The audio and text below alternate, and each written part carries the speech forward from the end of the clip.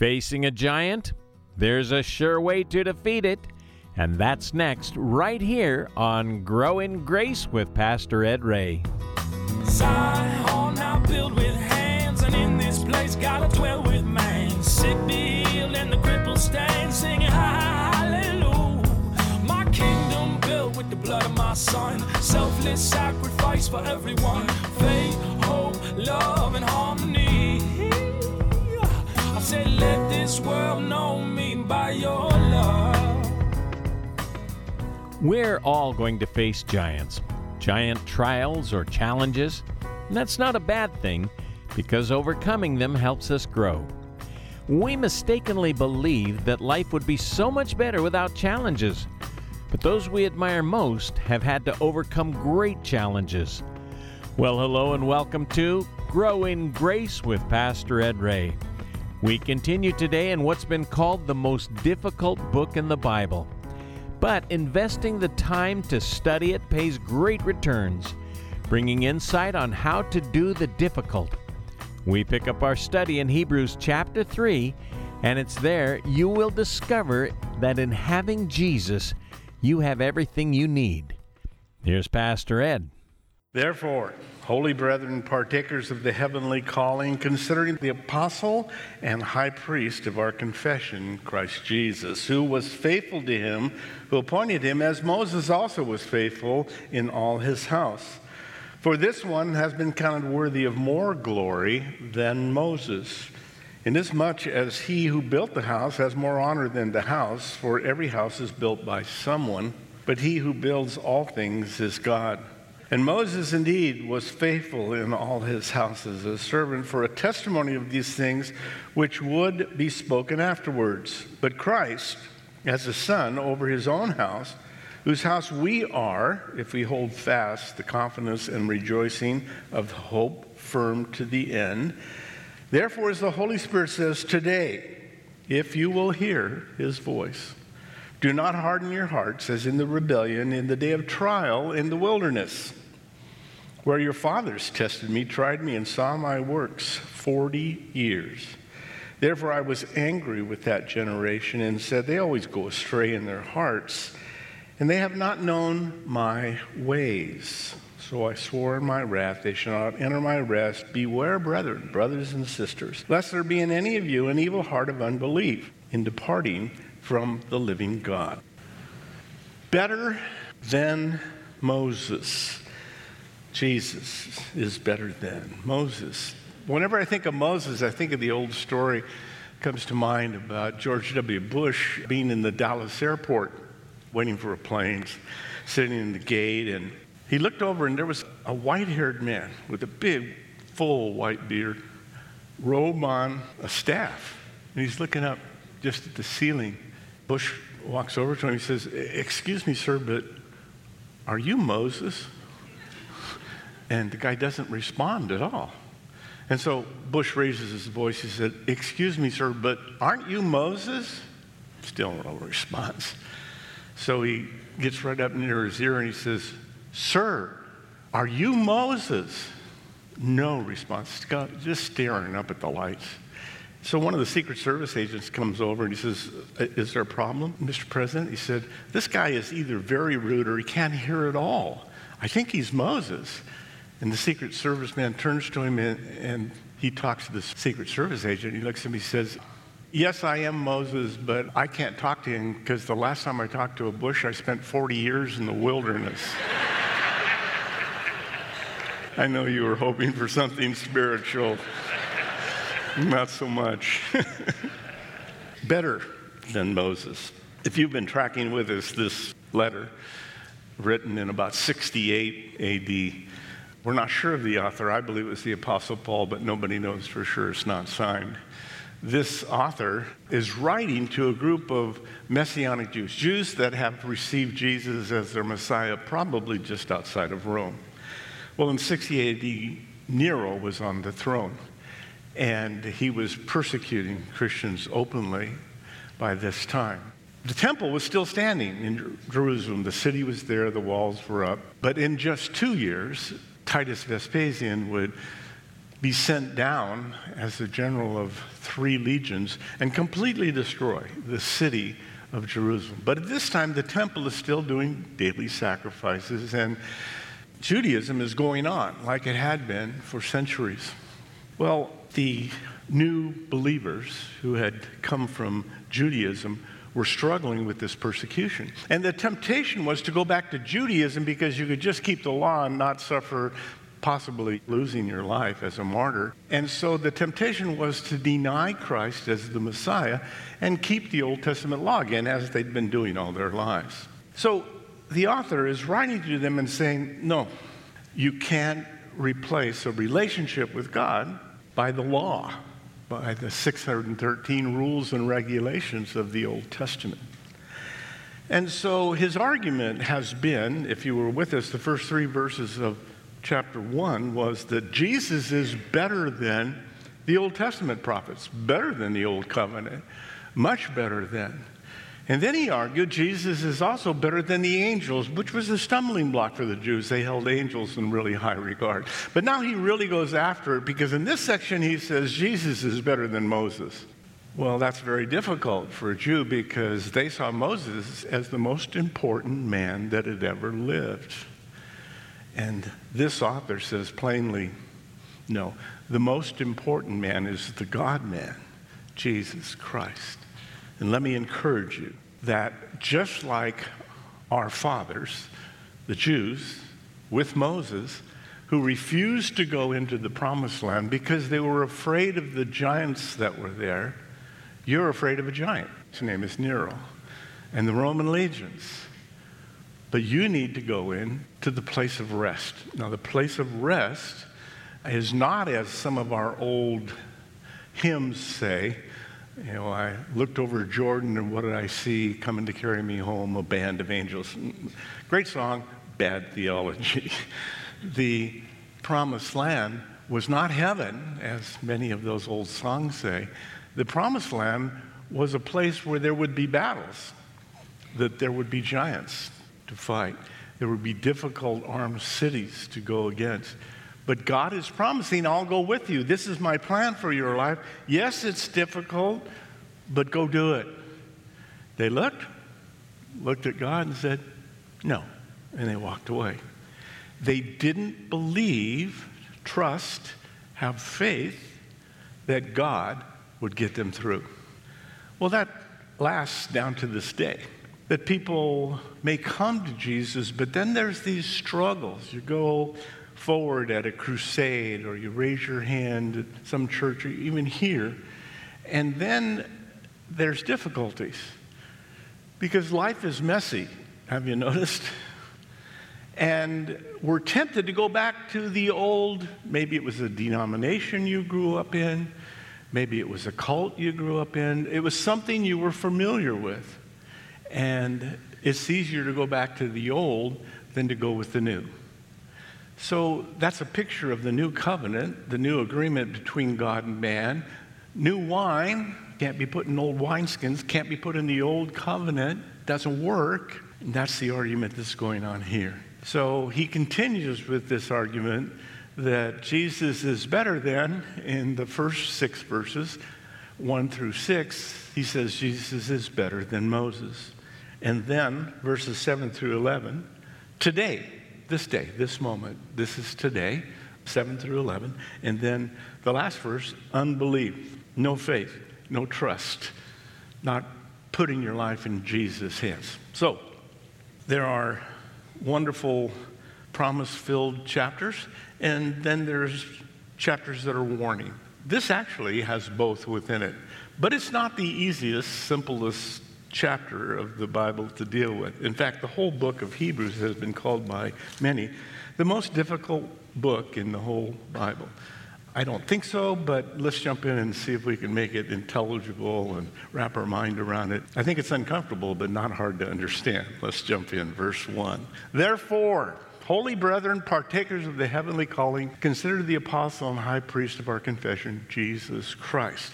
Therefore, in light of the previous chapters, that Jesus is better than the Old Testament prophets, that he's better than the angels, You are holy brethren. Now, the word holy is not a great translation of this Greek word hagios. Hagios literally means to set something aside, to put it for a special use and not use it for normal things, common things. So this is saying that we are in the world, no other way to live, breathe air, etc., but we are set apart from the world system, from its values, from its priorities, because we're now kingdom kids. God has given us eternal life. We're on our way to heaven, and our life has been set aside. Oh, we may not look very different, particularly at the beginning when you first surrender your life to God. But he promises to be setting us aside, sanctified is the term, to be sanctified every day, to become more and more like him. That's the good news. It's him doing it. That is the new covenant. He said, I will take out your heart of stone. God speaking, I'll take out your heart of stone. I'll give you a heart of flesh. I'll put my spirit within you. I will write my law of love on your heart, and I will cause you to walk in my ways. It's God doing it. That's the point. Will you rest in that truth, or will you try and help God out? Some of us have occasionally, in rare occasions, given God advice even. I'm sure none of you have, but moi has, as an idiot. Therefore, set aside, brothers and sisters, partakers of the heavenly calling. Means participants in. We associate with others. You're associated with a questionable group of people here. Some of us have come from really shaky backgrounds, but we are now traveling on the same pathway, going towards eternity, and have been accepted by Jesus, and we have accepted him as our Lord and Savior. We are participants in a calling from God from heaven. You see, God calls us. We don't have to listen, but when we're smart, we wisely choose to surrender our life to him. So we are partakers along with. We are participants in the summons from heaven, somebody said. I like that. God summons us. He said, come on, I want to spend eternity with you. And we agree to that, and we participate in it. You've been listening to Pastor Ed Ray on Grow in Grace. He's expounding on this heavenly calling we have as believers. Now with part 2 of today's lesson, and to take us deeper into Hebrews chapter 3, here again is Pastor Ed. Then it says, consider the apostle and the high priest of our confession, Jesus Christ. Now, those of you that are familiar with Scripture, you'll know this is the only place in the Bible that Jesus is called an apostle. And normally when we think of apostles, we think of the 12 that traveled with Jesus. But the word literally means a sent one. And that very much is who Jesus was, sent by Father God to heaven. God the Son sent by Father God down to earth. So he is, in that sense, an apostle. And he is also a high priest. Now, the high priest we looked at last time, the word means a bridge builder between a holy God and unholy people. Jesus is the ultimate high priest, not like the one that would go in on Yom Kippur, the Day of Atonement, every year, and put the blood of a goat on the horns of the altar, the four corners of the Ark of the Covenant. But this is the high priest who would once and for all himself be the Lamb of God that took away the sins of the world. Kind of giving you a fast track here, but there's a lot to cover here. Jesus himself is the ultimate once and for all high priest for you. Don't need any more, because he did everything that was needed for a high priest to do. When we consider him, the word means to study carefully Jesus, we are changed. I cannot explain it. I can only tell you that that is what Scripture tells us. That in the process of you setting aside some time, thinking about, praying to, reading about Jesus, you will be changed. You will be changed in a way that is lasting. Here's 2 Corinthians 3, verse 18. But we all, with unveiled face, beholding as in a mirror the glory of the Lord, are being transformed into the same image from glory to glory, just as by the Spirit of the living God. So we are changed. A lot of things in our life just begin to fall into place when we spend time with him. Spend time with him often, like every morning and every evening. You'll be changed faster. So he is the priest, and he is the one of our confession. This is an important word in the New Testament, confession. It's actually easy to see in the Greek language, homologeo. Homo, where we get our homogenized milk, all the same in it. Logeia, logos, is the word. That we say the same thing that God does. What is our confession? That Jesus Christ is God the Son, died on a cross for me, took my sin on, so I'll spend eternity with him because I trust him to have done that.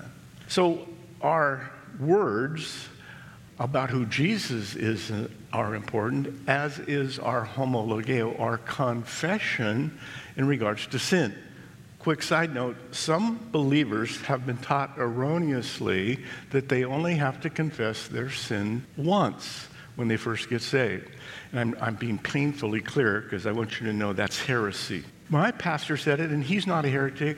He may not be a heretic in all areas, but he certainly is in that area if that's what he said. Because this word, homologeo, is embedded in the letter of John, 1 John 1, 8 and 9. And there it says that if we are faithful to confess homologeo, say the same thing God does, if we are faithful to confess our sins, he is faithful and just to forgive our sins and cleanse us from all unrighteousness. It is in the present perfect tense. You can go look that up and understand it better. It happens all the time. You mean, Pastor, I have to confess every single sin I ever did? No. There's not time. If you did that every morning, you'd be there till 11:30 noon before you could go to work, okay? You just say, Lord, you know, I failed to do some things and did some things I shouldn't. Please forgive me. Boom. It's done. That's simple. Don't make a bigger thing out of it than it is, because the beauty of it is all I have to do is say it, and then my sins are tossed as far as the east is from the west, which is a very long distance. North to south, we understand. It's the poles, right? But east to west, no end point, just keeps on going to infinity. God remembers your sin, my sin, no more. We'll come to that in just a moment about Moses. Who was the faithful, verse 2? Faithful to him, capital H, Father God, who appointed him, capital H, Jesus, God the Son, as Moses also was faithful in all his house. Now it says house, but what it means by that term is the house of God, or literally the children of God. God has a family. You are part of it if you've surrendered your life to the Lord. God becomes your father, and you are a child of God. That's what's going on. Moses was faithful in all of his, capital H, God's family. Moses was faithful. Now, the word faithful, pistos, is an important one. It means that, applied to God, that he keeps his promises. His character is such that whatever he says, he does. But practically for you and I, it means that I've put my trust in Jesus Christ, what he did on the cross. So this says, as Moses was faithful. Now, those of you that are familiar with the Old Testament are going, Moses? Same Moses I know? Faithful? Didn't he have that little problem with refusing to circumcise his sons? Well, yeah. How about the whole thing with the wife that was so ledgy? How many wives did he have? Yeah, I know. Well, how about the striking the rock over and over again? God reprimanded him for it. In fact, wouldn't let him go in the promised land later because he had not done what God told him to do. No. Those were all confessed, homologeo, and God's forgotten them. See, that's the good news about your sins and mine. All I have to do is agree with God that they're sins, and they're gone. He has holy amnesia about your sins and mine. Yeah, somebody said amen. I agree. That's an amener, for sure. Thank you, God, that you are forgetful when it comes to my sins. So God chooses to not remember Moses' sins here. The author doesn't say anything about it. In fact, it even goes on to say that he is great. He has glory. Verse 3. But this one has been counted worthy of more glory. Moses has glory, but more glory than Moses. Inasmuch as he who built the house has more honor than the house. Jesus deserves more glory than Moses. That's what this is. Now, probably doesn't affect most of us in this room with our Gentile background, but if you grew up in a Jewish home, then you got to stop a minute and go, what? Jesus is greater, more glorious, has more weight? Jesus was greater than Moses, and as we saw in verse 1, equal with Father God, and he was, in fact, a good man. Now, if you're a Jew, you know Maimonides. Maimonides was a 12th century rabbi, famous one. He said Moses was so great that he, quote, comprehended more of God than any man in the past or future ever comprehended or will comprehend God. Not so. He was wrong. Moses was greatly used by God, but he was a man, just like everybody else. Jesus was not the creation. Moses was part of the creation. Jesus was the creator. Moses was not the creator. Verse 4, for in every house is built by someone, but he who's built all things is God. God has built everything here in this world. You are built by God. Well, how does that work, Pastor? Well, I don't know exactly, but it says in Psalm 139 that you were knit together inside. You were woven, which is an interesting statement when you consider mitosis. Your chromosomes were woven together, 23 from mom, 23 from dad, 46 chromosomes, woven into you, completely unique. No one's ever been exactly like you. Even if you're an identical twin, you are not identical because things change in the womb. You might have started with exactly the same chromosome, but you didn't end up 9 months later coming out exactly the same. It's just the reality of physics and biology. So you are part of the creation. Every house is built by somebody. You were built by somebody. The body of Christ was built by somebody. The builder of all things is God. Verse 5, and Moses indeed was faithful in all his house, the house of God, as a servant, for a testimony of those things which would be spoken afterwards. For God's house, notice his house again with a capital A. But he was a servant.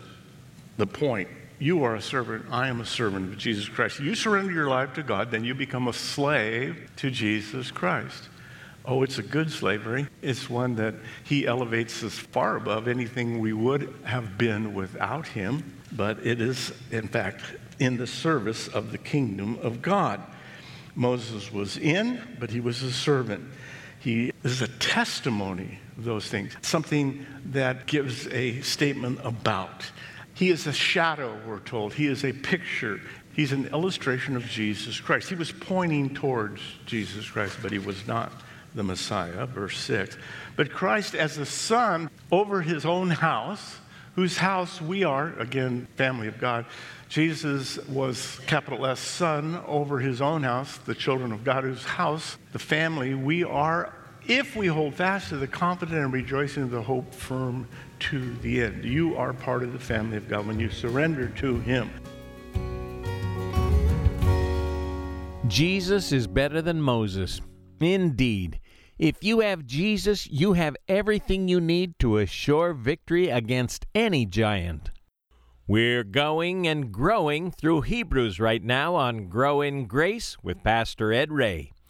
If you missed a portion of today's study, simply go online to thepackinghouse.org and you'll find our programs are archived there for you.